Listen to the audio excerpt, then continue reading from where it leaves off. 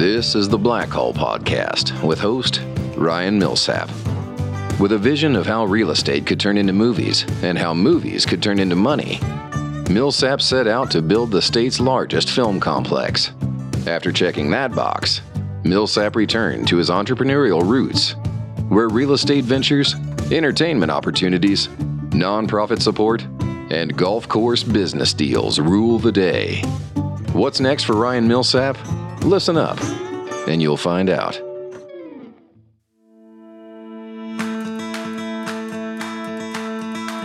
On today's podcast, I've got broadcasting, sales, negotiating, and operations guru Coleman Breland. Here are a few headlines involving Coleman. From the LA Times 2018, the killing of FilmStruck shows that AT&T's defense of its Time Warner takeover was a lie. And here's another from Reuters 2019. U.S. fights AT&T deal by citing Time Warner's clout with cable companies. By the way, Breland saved this history-making $85 billion deal with a court appearance, much to President Trump's chagrin.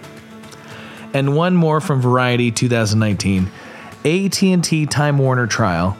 Department of Justice focuses on Turner's negotiation with YouTube TV. Each of these articles shows the range and the elasticity of Coleman Breland's role with one of the world's largest and most influential media companies. Now let's talk to Coleman. Today on the podcast, we have my friend Coleman Breland. Coleman, welcome to the podcast. Thank you very much, Ryan. Great to see you again. Great to see you.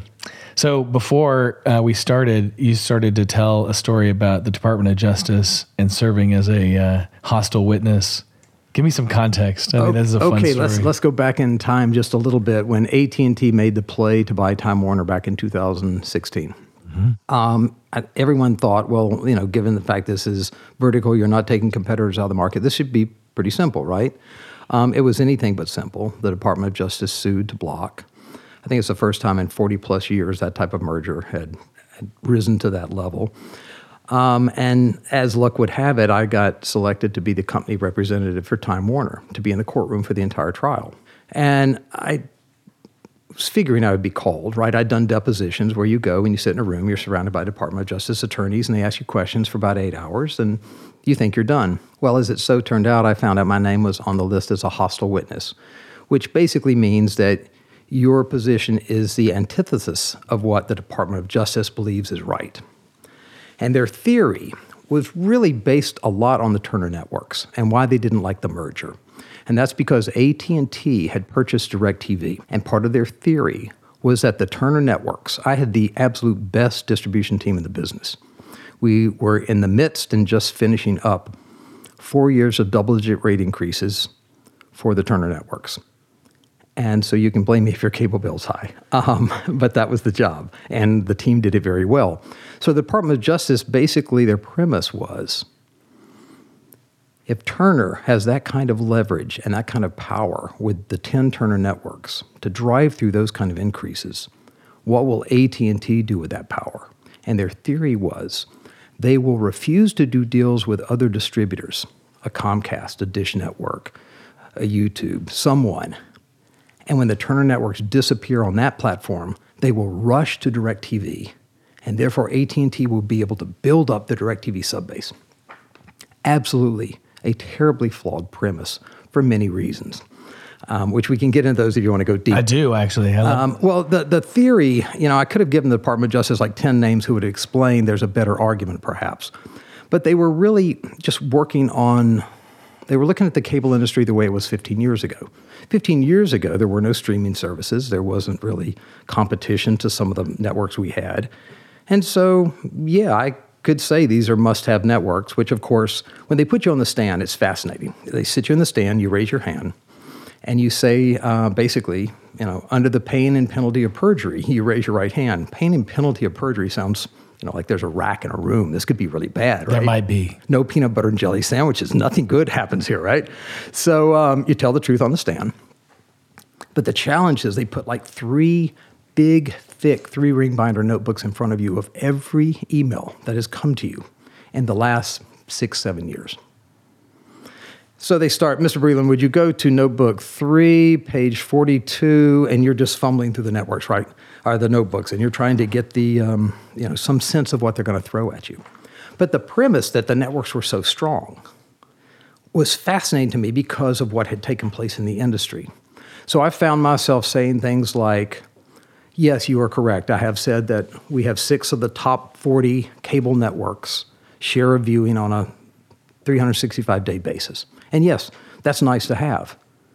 What you're missing is who says that there are going to be 40 networks when it's all said and done, right? I used an analogy and metaphors. I sort of live in that world. And I said, look, Netflix is like Mount Vesuvius, and the cable industry is Pompeii. and that got picked up in some places, which I really like that one, right? I like that one because I love Pompeii. And it was really true, right? But they couldn't see that because they were just dead set on it's all this power that you have in your hands. I think I was called Blackbeard, Tony Soprano, the Black Knight. But the job was to go extract money, right? And that was it. And the networks were worth it. These were really good networks. Still didn't mean that you had to have them to be successful as a distributor. So, and the judge was a gentleman named Richard J. Leon, and every day it would be like, all rise, the Honorable Richard J. Leon, and we would all stand up, and he would come in, and he was this powerful-looking figure, like he came from Central Casting, and we would all sit down, and we would hear the experts go back and forth in the arguments. Well, I could talk about this for 3 days, but I'll sum it up like this. After all these weeks, and after being on the stand, closing argument day, the Department of Justice stands up, and they basically put a picture of me on a 6x6 board with a quote from part of my testimony that we almost went dark over 1 penny argument over a network rate. Now, that was taken out of context because we actually gave on that penny, but a penny's a lot of money when you're talking about 90 million subscribers, right? Mm-hmm. It's a lot of money.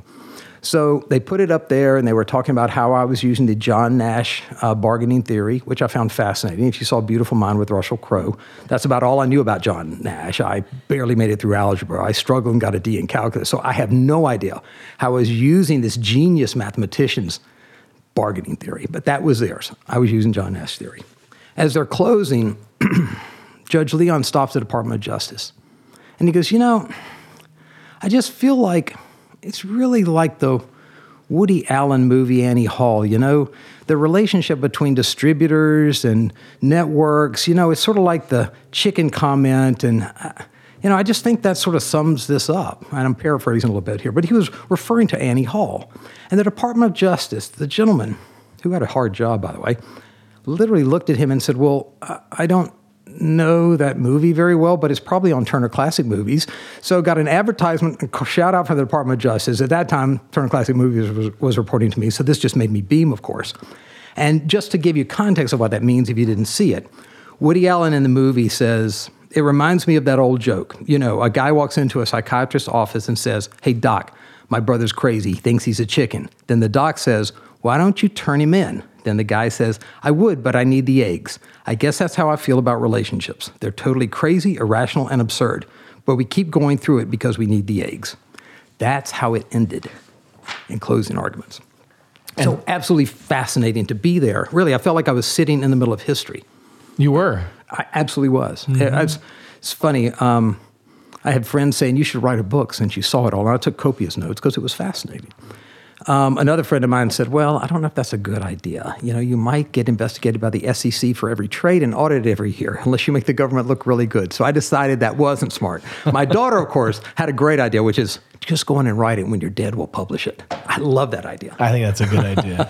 Anyway, that's a little commentary for the Department of Justice and the merger and what went on at the time. But it was absolutely fascinating to get that seat. How many years did you work in cable? All told, right around 30. So when did you join Ted Turner? 94, December 28th. And where was that in his life cycle? Let's see, Ted, how old is Ted now? Ted's about 84 right now. I just mean like his business. Oh, his business. Like what was going on in 1994? He just launched Turner Classic Movies that year. He launched Cartoon Network a couple years before that. I mean, it was a phenomenal growth curve. I'm really like the B student who just happened to show up on a great beach with a beat-up surfboard and caught the most phenomenal wave ever, right? I mean, there's a lot to timing and luck. Plus, I have a great work ethic. But The timing was fantastic. I actually took a job inside of Turner that nobody wanted. What was it? It was a little division called Turner Home Satellite. And what we did there was, if you remember, you'd go out in the, sort of like social circle, you go out and you still probably see some C-band, the big 5-7 foot dishes. Turner Home Satellite, we basically packaged networks together like a cable operator at the time, and we would sell them to people in C&D counties that had the big dishes. It was great. I loved it.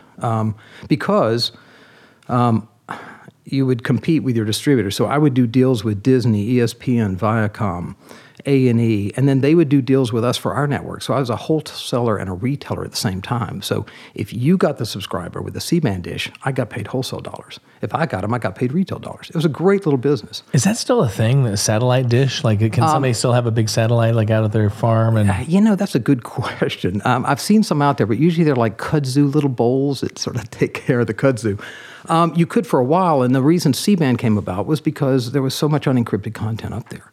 And it was all unencrypted, so that you could just have a satellite and just you could pull gather all kinds. You get the Greek channel, you get back hauls of sports, you get because there was no encryption at the time. Man, this is back in the 90s. But then we had to start encrypting signals, right? Because it became a business. But DirecTV launched in '94, edition '96, so I caught that wave, right?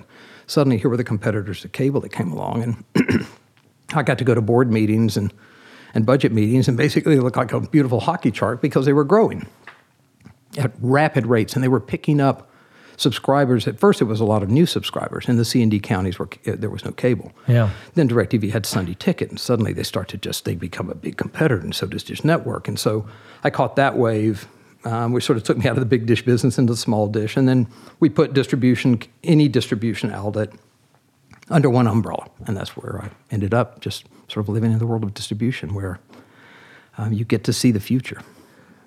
This is a satellite question, which you may or may not know, but what Musk has done with this, what does he call it? The satellite network that he put all around the world, that he's right now, I know he's been working with Ukraine on giving them internet access from anywhere. What is it about the system that he's created that's different than Dish or DirecTV, and why is it that DirecTV and Dish aren't offering direct internet connection? Do you know why? I do. Okay. Let's back up. In terms of what Musk is doing, I mean, his is it's a very different formula, right? Direct and Dish, basically, they bought spectrum space that was called full CONUS, which basically CONUS meant continental United States, which means you could basically get everywhere. Right, you're a national distributor is what you become. The reason that, and they stay focused on video. The reason they can't compete is that the downstream and upstream levels just cannot compete with what cable does in terms of speed. So you could download content from DirecTV, but it's very you could get it down there. There was no return path, super slow. Low latency is such a big issue in this business right now. There are many factors, and we can loop back to this, but it's the same thing going on right now with the tech companies picking up sports. You've got to have low latency, so 5G matters, the speed matters, the quality matters to make all this come together. But that's why they just couldn't compete. So it was a one-trick pony. It was a great pony for a while. I got to ride the pony. It was great because the growth was fantastic. And again, they were getting to people that it was solving a problem. Solving a problem, at the time, yeah. Right? And DirecTV went high end, so they went after the big sports fans. The more expensive package. Dish Network was less expensive, more yell and sell. You had the quintessential genius Charlie Ergen running that company, right? Which is a little like Ted, right? Where you are the company, right? You have a personality that is the company. So it was fascinating to watch all this in the media industry unfold. Like I said, I got a phenomenal seat. I'm very lucky. Yeah, it's interesting to watch all those guys age out. Yes. Right, because there's not a lot of entrepreneurial talent in the entertainment industry right now. It's very hard to find, right? At one point, you could have, Ted Turner could get together with his competitors and distributors, and they can go, okay, not in an antitrust way, not in a secret room way, but literally just, we need to fix this stuff. How do we fix this? How do we keep growing? And there was a great feeling of partnership for a long time. And when you have to get the deals done with the distributors who have their own cost pressures, right? This is serious. These negotiations go on for a year plus. They may finish in the last 3 days with no sleep and a lot of bourbon when they're done. But while they're going on, they're intense because you're basically trying to predict the future, right? So, and why is that? How do you explain that math? And why does it take a year? Because there's a dance. There just is, Ryan. It's fascinating. First of all, they're complex. Everyone thinks you're doing a 100-plus page contract to govern in that moment, and that's not true. You're basically living in 3 time dimensions at once: past, present, and future. And what I mean by that is, when you sit down, and these are billion-dollar deals over the terms. There's a lot of money moving back and forth, and not just the money. It's what happens to the content and how is it valued. So as time went on and competitors came in the market and technology improved and on-demand came about and TV everywhere and the streaming services, people started caring more and more about, well, what is this network? So it was easy at one time. I've got a copy of the first CNN contract. It's a page and a half. You would fill in the rate and the name of your cable system. It was very simple. Now, they're an inch thick. This is very, very complicated. But back to the past, present, future. When you sit down and you're negotiating these type of deals, you have a choice. You can have empathy for the other side, who, by the way, are under the same kind of tensions you're under. You got management sitting on top of you saying, get this. Their management's telling them to get the opposite of what mine's telling me to get. And we're both at the table. And you either have great empathy for the other side, or you look around and see who's got the biggest baseball bat. Yeah. I never liked the baseball bat because the baseball bat moves around the table. It's like politics. It's like politics, right? So again, I had the most talented team in distribution, and I thought we did a very good job of trying to empathize and understand what they needed. The past is how you've treated them since the last contract was signed, because there's a lot of trust in these contracts. When something's written at 4:10 a.m. in the morning and everyone hasn't slept for 2 days, I mean, I've seen someone pass out at 2:30 in the morning from lack of sleep and water. These are intense negotiations. That being said, they're fantastic. You're in the Thunderdome of media, right? Those of us who did it felt like we were vampires, right? We didn't need sleep. We'd live forever. We'd drink blood. And even though we were competitors, we were friends, right? I mean, I don't mean competitors like the ESPNs. I'm talking about the distributors, right? We were really in the same business. How do we get our content to the subscribers?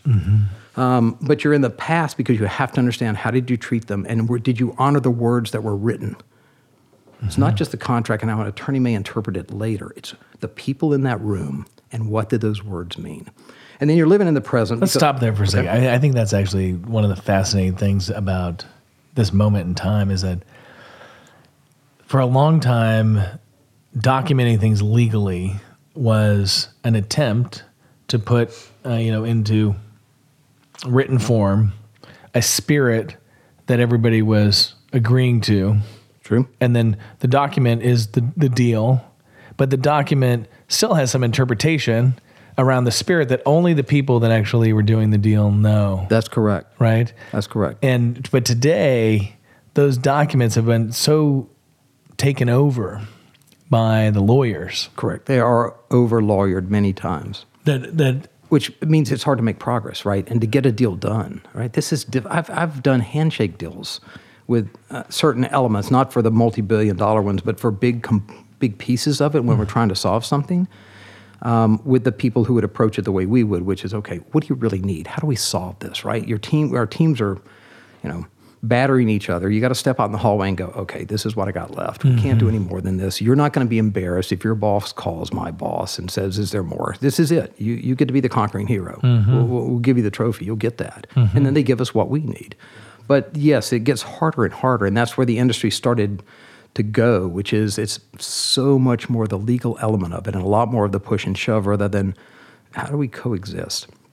What are we going to do? Because without the distributors, we didn't have a business, right? That's not, at the time, there was no direct-to-consumer. And by the way, direct-to-consumer isn't necessarily an easy business, right? There's retail, there's bad debt, there's marketing, there's a lot of things to it. But when we would sit down, we had to understand how we treated each other, and did we still have that honor? Did we honor the trust me bucket? We would always say in negotiations, okay, I can't put everything in writing. There's got to be some degree of trust. I can't get the networks to do what you want me to do because they don't know yet what content they're going to buy. Yeah. And then the future is really where the contract lives, is in the future. So did you write a really good contract? Did you craft a document that both sides can honor? And that's what made it fascinating. someone asked me, do you want your kids to do what you did? And I'm like, well, I don't know. It's intense, right? I joke about it being the Thunderdome. It's intense. This is stock price move up and down based on these kind of deals, right? Yeah. So you got to be able to handle the heat and the pressure that comes with that. I think the team and I actually became quite fond of the pressure. And we had a new chairman come in 2013 in Turner, and I knew him well. And he'd been at Time Warner, and his first question was, when he got there, is, I just got to know, how do you keep doing this job? This just looks like a lousy job. I mean, first of all, it's an invisible job, right? You got Ad Week talking about ads being sold on networks. Nobody has a distribution week. Nobody wants to talk about what goes on in the dark of night. And I'd have people in the company going, next time you guys do a negotiation, I want to come. And I'm like, you really don't. You really don't. You're going to be under the table sucking your thumb in 20 minutes in the fetal position. This stuff is mind-numbing. You really don't want to. Go to bed. In the morning, you will wake up and your networks will still be on the air or they'll be off the air. It's kind of like production itself. Like people say, I want to come see that movie getting filmed. I'm like, no, you don't. No, you don't. You don't know what really goes into it. It's like watching paint dry. Right. Just stay on your sofa or go to the theater and have some popcorn. You don't want to know because you've seen it up close, right? Oh, yeah. And everybody thinks it's all magic and it's all just happy stuff. It's not. This is hard business. Entertainment's a hard business. Very hard business. Well, it's hard. People underestimate how hard it is to make good content. Yes, they do. They underestimate all the skills required along the way. Like you could have a bad coloring guy, and the bad coloring guy could mess up the presentation of your production. Right. Right. I mean, but then a good coloring guy might make a mediocre production feel a lot better. That's correct. Right. I mean, that's correct. But then you multiply that by 100 different people and their particular skill, and all the little tweaks that go into then delivering to you an experience as a consumer that feels great. That's it. Which ultimately, that's what you're doing. You're creating feelings. Correct. And that's what people see, which is why they think that must be fun for the whole process. Not true. No. Let me finish this piece. The actors are watching this stuff, and they're seeing movies that they had no idea even existed because they never got to see any of these things like get put together. So when they get to see the movie for the first time, they're like, "Oh, this works." Sometimes years later. Yeah, exactly. Years later. The chairman, to finish that story. So sat down with the chairman. He goes, "Is this Richard?" No, this is John Martin. John Martin. Phil Kent was leaving the company. John Martin came in, and he said, and again, I've known John for many years, but he goes, "How do you keep doing these deals? This just looks miserable." And I said, "No, it's actually the most fascinating seat at the table because you are in 3 time dimensions at once. Mm-hmm. You're actually seeing inside of this what technology is going to do in terms of delivery, what a set-top box can do, what consumers are doing. It makes you freaky, right? We are. I joke about it being vampires. We all said we're going to end up in the same asylum one year because we'll finally recalculate and get together. But he said, just give me one word then. How does a team do this? And I think he was waiting for tenacity, guts, this powerful kind of word. But I said affection. And he said, affection? And I'm like, this team has never turned on each other. I mean, when we know that if we don't get this deal done at this rate, hundreds of jobs will be lost, or we won't be able to renew this sports programming, or we won't be able to do these movies or these cartoons or whatever it is, never did the team turn on each other. And I've seen the other side of the table turn on each other. I've seen them scream at each other in front of us, in front of my team and their team. Scream, belittle. We never did that. We are so tight that 20 years from now, if anybody on this team comes to me and says, I have a body in the trunk, I will help them hide it with no questions asked. I mean, that's how tight it was. And that's part of it, right? And I don't want to get sidetracked here on, people working remote or whatever. If people work remote, I think that's great. We were so intense and spent so much time together. We felt like soldiers in World War II, right? Everybody knew Nazism was bad, but part of what you fought for was to keep your colleagues and your brothers alive in battle. And who do you want in the foxhole? So it was fascinating to be able to have that kind of taste of intensity in the media industry. So we saw it from a different way. I think we're all very lucky who've got to see through distribution lenses. I mean, it sounds a little bit like a terrorist negotiator. It can be that depending on who you're dealing with on the other side, right? We shot straight, right? I always find it easy to keep straight. You can't keep up if you spin too many stories. You can't remember what you said. So we were always very upfront in the way we did it, and a lot of the people were. You had others who weren't like that at all. You had no idea. You'd have a fake negotiation where one team would do this, and then the leader would come in and go, "No, we're going to start over," and so you're just constantly in a swirl, and that's just the beat down, Yeah, one distributor. Grind. One distributor who will nameless. We go in to negotiate, and they put us in this crappy little conference room, right? After making us wait, and you go in there, and piled up in the corner all these plastic containers. Viacom had been in there for 2 weeks straight negotiating. They left all the trash in there. So jokingly, we had to order food to come in because they keep us in there until the cafeteria would close, right? And there was nowhere to get food. You didn't have DoorDash. You think that was all on purpose? Oh, absolutely. I mean, these are just negotiating tactics, right? But we're seasoned. We can do this. But I literally took a cookie from one of the bags of the food we got, and I hid it under the conference room table, like in one of the little crooks where the supports were. We went back 4 years later. That same cookie was there. I'm not kidding you. Same cookie was there. So you get all these great things that happen when you get to work in the media business. Look, it is a great business, right? I've had a lot of friends go, we hate you because you get to work in the media business. And it is great. So even though there's a tough side to it, look, the things you get to see, and you get to see your product, on multiple screens, and you get to think while you're driving home and you see kids playing with lightsabers in the front yard. Maybe that's because they watch Clone Wars on cartoon, or the old couple walking down the sidewalk arm in arm, and they're talking about their first date watching Philadelphia Story, and it's on Turner Classic Movies that night. So you actually get to, you were in production. You get to see your work and this creative juice that flows through people's lives. It's a lot of fun. Okay, so you got to see the apex of cable. Right. And then now you believe that Netflix could be the Mount Vesuvius. Yeah, I think they absolutely are, but not just Netflix. Now you've got had Hulu at the time. You got Disney Plus. It launched November of 19, and now they have more subscribers than Netflix. You've got Pluto TV. You got Tubi. You got you got Amazon Prime. You got so many things that are out there, and this is why just having a distribution brain is fascinating, because people think content drives content. Not true. Distribution drives content. If you don't have the distribution mechanisms to get the content to the people, you can make the best things in the world. It will not matter. Yeah, nobody will ever see it. Never. And so the distribution guys get to curate everything that actually reaches the public. That's correct. And so that's the relationship with distributors. It used to be easy, right? Cable operators ran wires. We made TV shows. Easy. Mm-hmm. Then suddenly your biggest distributors starting to buy networks and studios and teams, and suddenly you're competing with your biggest distributors. I mean, it's like Coke bottlers suddenly saying, I think I'm going to make something called Coca-Cola. It's a lot like yours, but it's a little different. And suddenly you're competing with your distributors. That makes the dynamics very different. You can still learn from each other and do a lot, but what's fascinating to me is if you look at all the outlets that are out there now and how confusing it is from a consumer point of view. Do you know exactly what you're watching on what platform and at what time? And cable worked well because people would sign up and they'd keep it. Streaming services, you can take your 7-day free preview, whatever it happens to be, and when you're done, you're done. Or you watch a show and you binge and you're gone and you come back. And that being said, there is a constant in the media business that's easy to forget about, which is there's one clock, 24 hours a day. If I'm going to do something different, whether that's become a gamer or watch different sports, I have to trade out something. And so there's so much competing for our eyes and our times now. And the truth is every piece of content, every distributor is in the engagement business. That's what we're in. I need to spend more time with my brands. I want you to say this matters to me, and I'll wear your merchandise. I'll play your game. I'll watch your shows. I want to integrate it a certain way.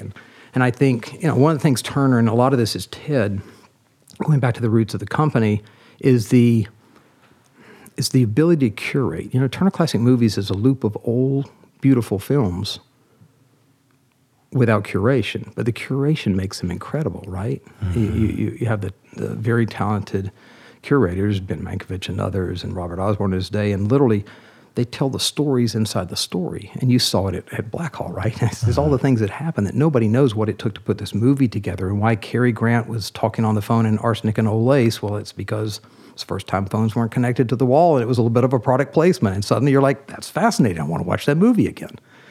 But now, what's fascinating is that it's hard to have a shared experience, right? Mm-hmm. When I was a kid, I'd watch Mod Squad, and we'd go to school, and we'd talk about Mod Squad what we saw the night before with Pete Cochran, Link, and Julie Barnes, right? That was our big thing. Mm-hmm. And if you go back to 1953, I always love this story, is that the I Love Lucy episode where she had little Ricky, 72% of the households with TV, 44 million people watched that. 44 million. 44 million people. 72% of the households with television in 1953 watched one show. Everybody watched it. Well, there were, 3 shows going on at the time? Right, there's 3 broadcast networks. If you could get them, right, you had to have a good antenna or a lot of aluminum foil to pull it down. The next day, Eisenhower at his inauguration got like 14, 50 million less watching the inauguration, but they all watched it, right? And so now you can watch so many things. I'm sure you tell your friends, hey, watch this. And they're like, where do I find it, right? That's the first thing. Where do I find it? What are you watching right now? I'm watching basically all of Taylor Sheridan's stuff. Yeah. I think Beautiful. he's really been on fire with Yellowstone and then 1883. What did you think of 1883? I liked it. It got slow for me in some places, but I thought the casting was outstanding. Right. I love this notion of telling the story of a family over many generations. Yes. And telling a story of an American family that is tied to land. Yes. Because obviously land was such a big deal to be able to come to the United States and have land, because you couldn't find land in Europe and you couldn't be a landowner in Europe. It was all kind of held, in the strong hands of a small group of families. And so watching the story evolve of a family who gets control of a big piece of land and then tries to hold on to it for hundreds of years. Amazing. It's a great story. Yeah. I really enjoyed 1923 too, the new with Harrison Ford. Yes. I think there's been 4 episodes of that. We actually, my wife and I had never watched The Sopranos.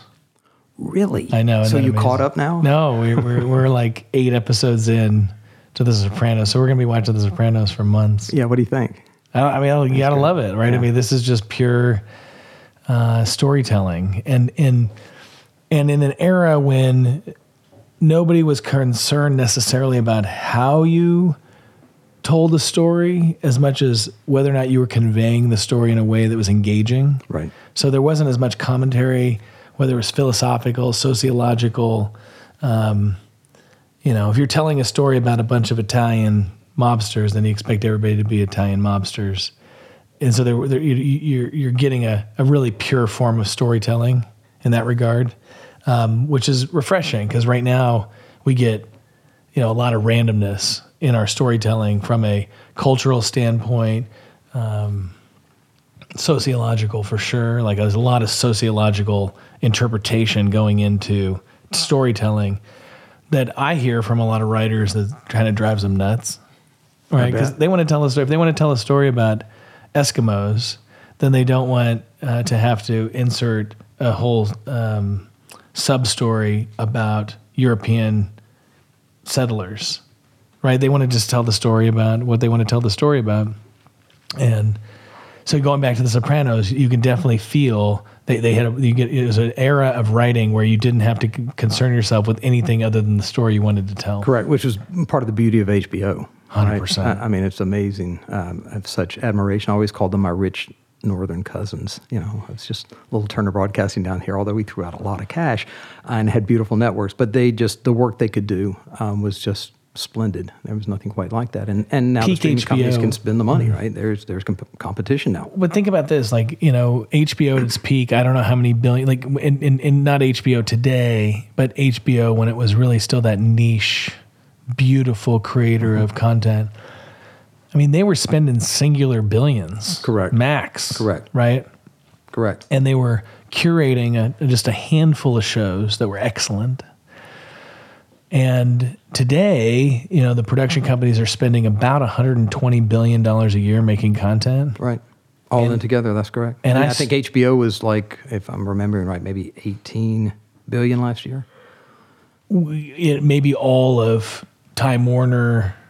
No, that was just HBO, but I mean HBO. Just HBO? Just HBO. Well, Netflix was like 18 But you have to billion. think a lot has shifted, right? I mean, Yeah. as Discovery's come in, and now it's Warner Discovery. The focus is really back on HBO Max and how you Fair. spend it. And by the way, spends, it means that you're spending over a period of time.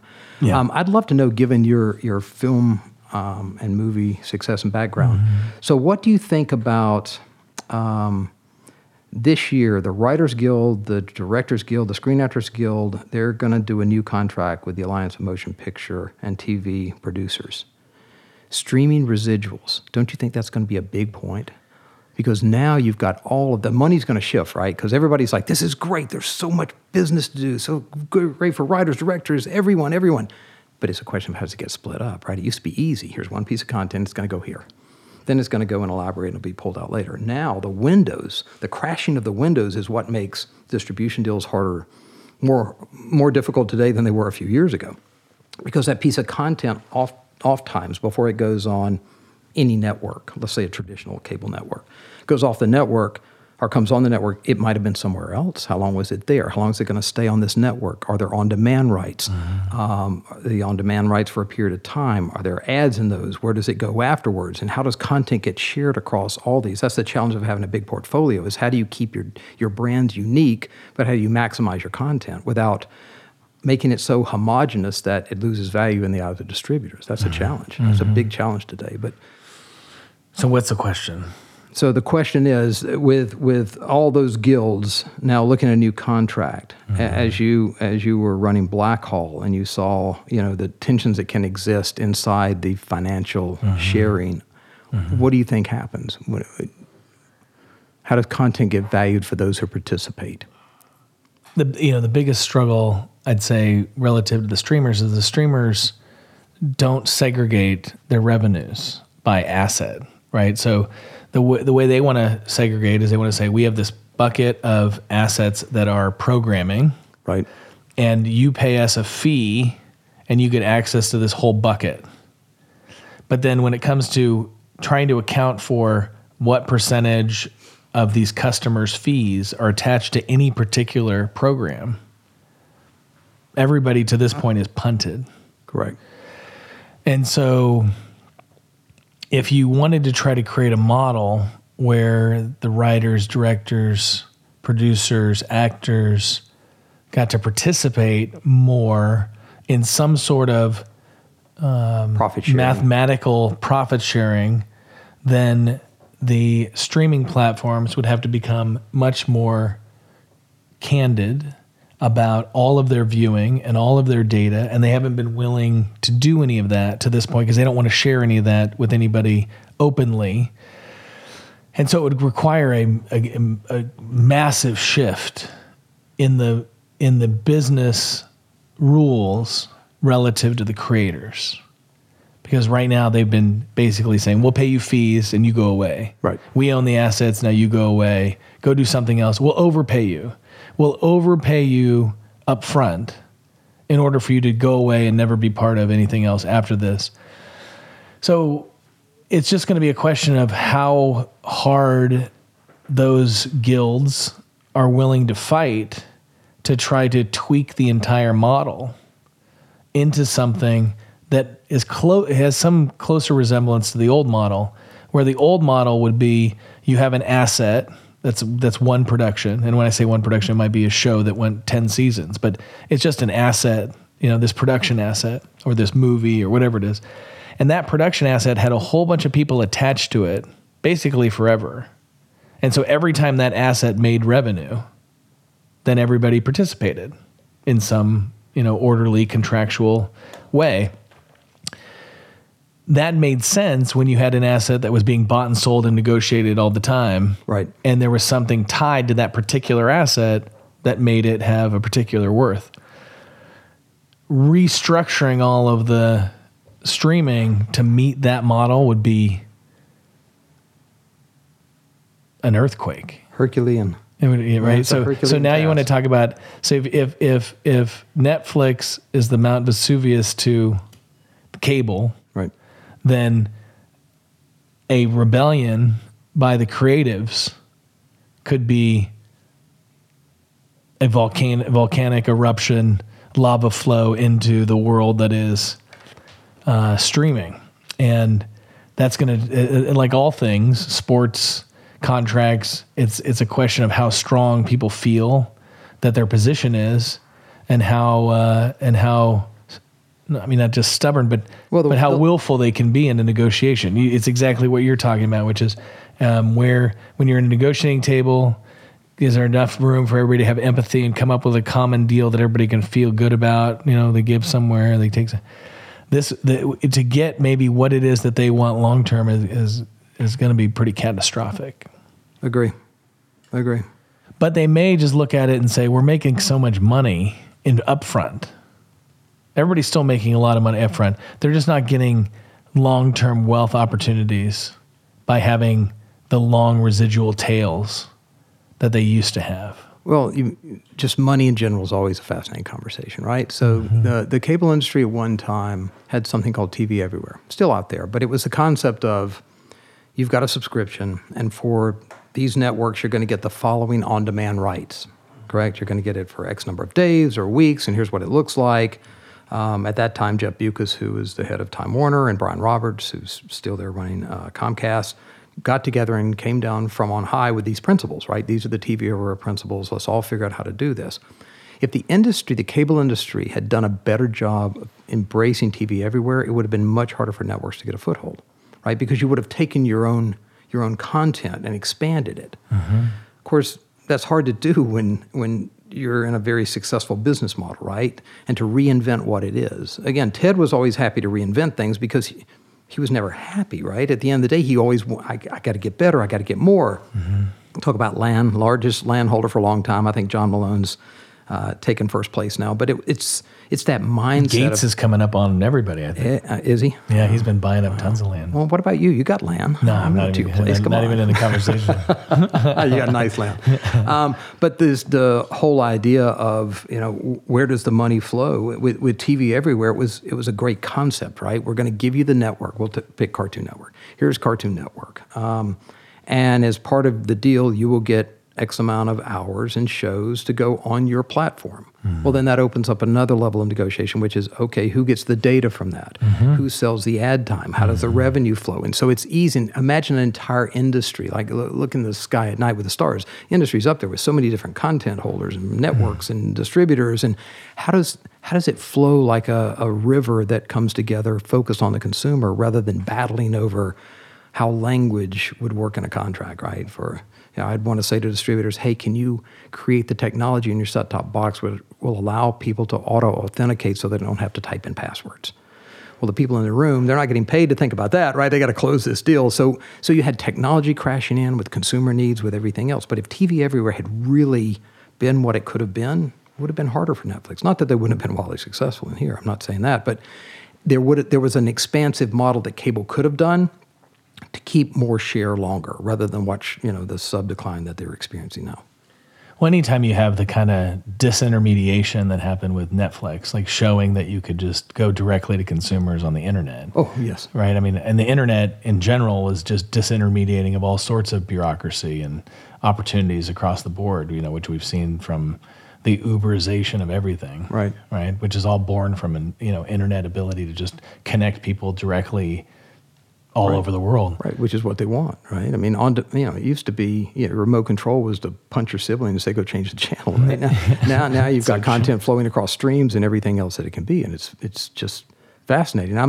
I'm watching the tech companies buy sports, which is... what's your take on all that? Well, let's see. You just had YouTube sign up $2 billion a year for NFL Sunday Ticket. I think DirecTV was paying about $1.5 billion a year. So nice increase there. You got Apple. And DirecTV lost that? Yes, yeah. Well, it's hard to keep that, right? They're losing subs, right? And it was always, I never saw their books. I didn't know, and I think it was one of the rockets that catapulted them when they launched in June of '94, and Sunday Ticket being part of that as they grew. But it's hard. How many people are going to actually sign on for DirecTV to get Sunday Ticket? It played very well for them for a long time, but once the price gets so high, you have to walk from it. For YouTube, okay, so they'll stroke that check for $2 billion easily, right? And then you got Apple, where especially when the YouTube revenues may or may not be broken out. I don't know if you know what those are, but when you're backed by somebody like Google, right. Right, you can play in the space, right? That's I said. Look at the cash that Apple's got, right? So they can afford to, do a 7-year deal at almost $600 million for Friday Night Baseball, and just did the soccer deal that starts next month for 10-year for like $2.5 billion a year. Yeah, it's a lot of money here. Apple did. Apple did for $2.5 billion, so 10 years. And that's then you got English Premier League. What is I don't know this. I'm not sure which one it is. Okay. It's MLS. Oh, it's MLS. It's MLS. They did an MLS deal for that much. For $2.5 billion, 10 years. Wow. And then Amazon did Thursday Night Football, right? So that's $1.2 billion a year. So you've got the tech companies now who have the money and have the wherewithal to do this. Once again, let's go back to the latency thing, which you've got to have, the bandwidth, the speed, the 5G. You've got to have everything you need to open this up. There's still places in the country that probably have 25 megabits per second for internet speed. That's not very fast, people. It's not a lot of speed, but it will get there. When it gets there, then this just opens it up even more for the tech companies who are vested and have the cash to come in and scoop up these sports, right? Because sports and news are so fascinating. Look, sports is one of the greatest dramas there is. I don't know if you watched the World Cup final, but that may have been one of the best sporting events I ever watched. Unbelievable. It's fantastic, right? And for those 2 hours, you don't know what's going to happen, right? You don't know. Usually in a comedy, you're going to laugh. In a drama, either you're going to cry or the hero's going to beat the villain. Hopefully something happens, but you never know in sports what's going to happen. So I think the fact that they're willing to write the checks, and that becomes the most powerful program of all at the end of the day. Well, I mean, the thing about live sports is that they get to be live once. That's correct. Which makes it very precious. Yeah. Everybody will be there. You'll find your way to the couch, your neighbor's house, the bar, wherever you want to watch your stuff, your phone, you pick up whatever and you watch that. Well, and in a world where information is instant, right, then it's basically impossible to get to record something, save it, watch it later, and not know the outcome. Correct. And I think one of the... As much as you try to hide, like, I had some buddies who weren't watching the World Cup final, and they were like, don't tell me. I'm like, how are you? You can't even open your phone. And not know this. Your neighbors are yelling. Yeah. Right? They're either cheering for France or somebody's cheering for somebody. It's going to be impossible. So the preciousness of getting to watch the thing live where nobody knows the outcome. Right. And where you don't either. Correct. It's one of the most exciting things out there. And it's, it's fascinating, popping back to Turner for a minute, I think. I was thinking the same thing. I mean, Ted saw that early with buying the sports teams. He saw this very early. He saw it early buying, Hanna-Barbera Library, turn it into Cartoon Network, which then you build Adult Swim inside of Cartoon Network. I mean, this is just sort of how genius works, right? It's hard to get lightning in a bottle. Other things that I think matter, especially with sports, let's see how the tech companies handle the curation of it. And what I mean by that is if you look at the inside the NBA team on TNT, you got Shaq, Charles, Kenny, Ernie. I mean, it's just like, it's magic, right? The way they can come together. And by the way, I've gone to the taping of that before. It's fascinating. That's really who they are, right? It's not like in character. That's just who they are. But not a lot of prep needed. None. But they can take a basketball game and make it like a drama or a comedy and wrap around it, right? That's the curation of content is so important. And part of this is just my time at TCM, right? It's the story in the story that becomes so fascinating. So to have the shoulder programming that goes around sports is so important. I think to make it, look, first of all, it gives you more programming, right? Makes it more valuable to the consumers. If there's an ad model there, you make more revenue, but you've got to find a way to tell the story about what that means, right? And the build up to that for every single time. It's what makes content special. What do you see happening over the next 5-10 years? You see anything interesting from a trend standpoint that's different? I am personally fascinated by gaming. Just because you can pick up any screen. I've watched my kids come up and be gamers. I think the industry is probably close to $185 billion last year, which makes it bigger than Hollywood movies and music combined, right? It won't necessarily be, Tomb Raider and the Hedgehog, games that become movies, but I think you'll see more and more, especially with the trend in superheroes. You saw that Black Hole, right? There are games that come with this, but I think supplemental education inside of gaming is going to be fascinating. I personally think education needs a shot in the arm. I just went down the plastic hallway of school and I memorized a lot, right? But if I had learned math that way, my son was playing a game once. It's Call of Duty. And I asked him, I said, hey, if you got your tank to the bridge and the bridge was blown up and you had to come up and do a quick little math for me of how you would build a bridge, would you do that? And he goes, yeah, as long as it's like a minute. Yeah, I'd do that to get across the bridge.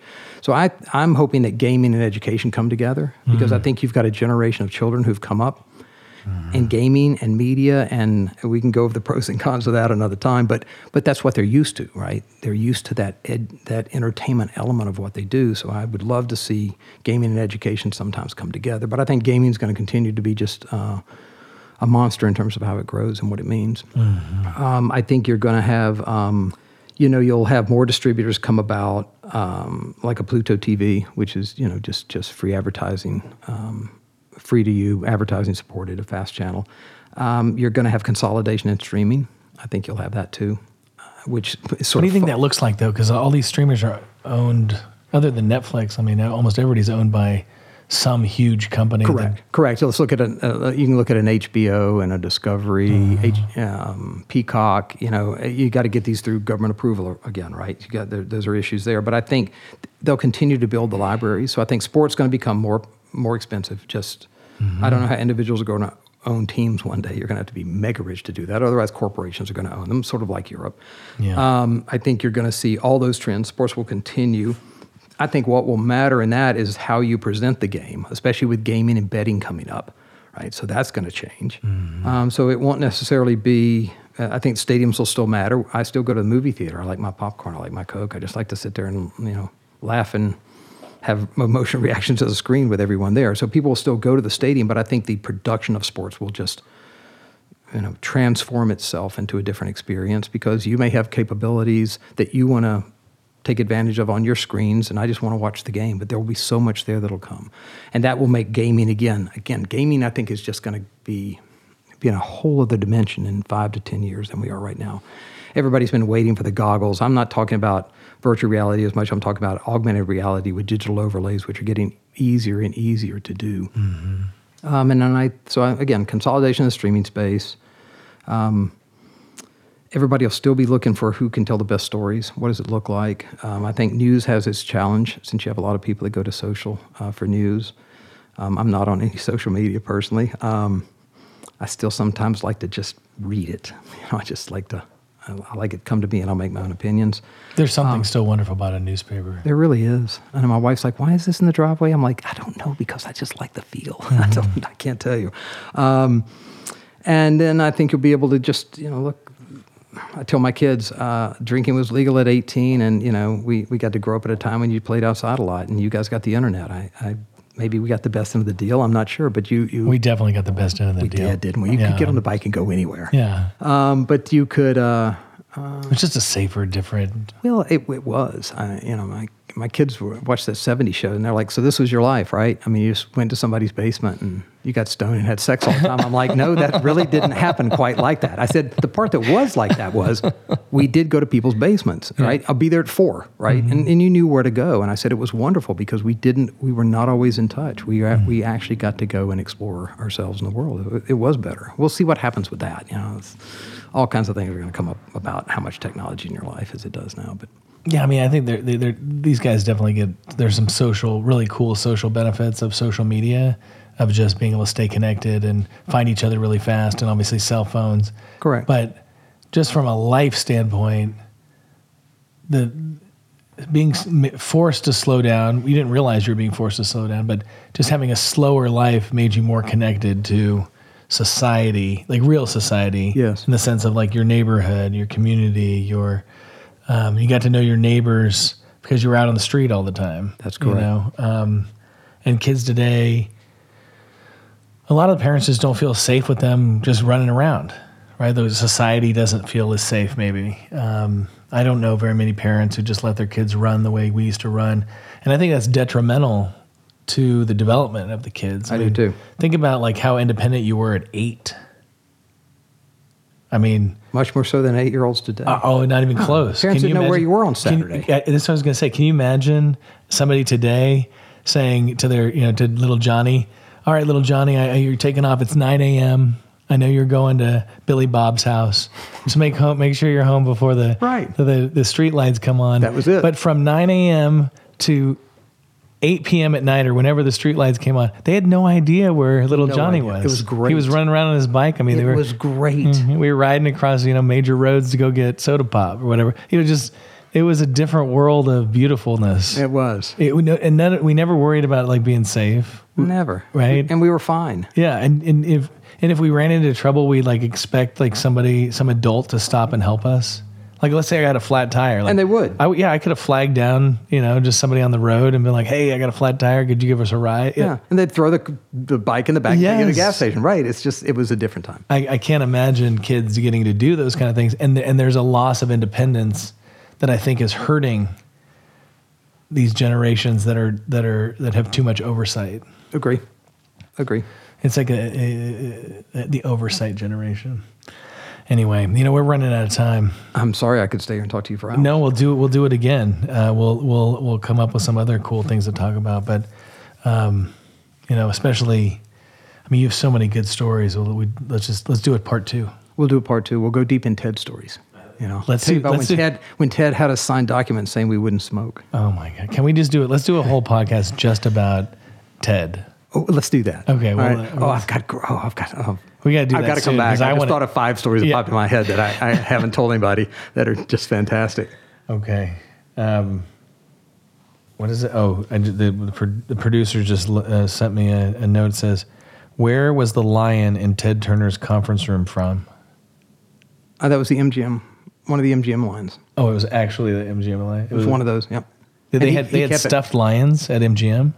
When he bought MGM, so he bought one of the lions. And then he had the swords out there. We had the round table. I've got so many good Ted stories. All right, can we schedule that soon? Next time we'll start with when I go to work and it's like, sign this document saying you don't smoke and you won't smoke. Yeah. All right, we'll start with that one. Perfect. Thank you for being here. This has been awesome. It's great to see you. Thank you very much for having me. Amazing. This has been the Black Hall Podcast. You can find us on Instagram, Facebook, and Twitter. Thanks for listening.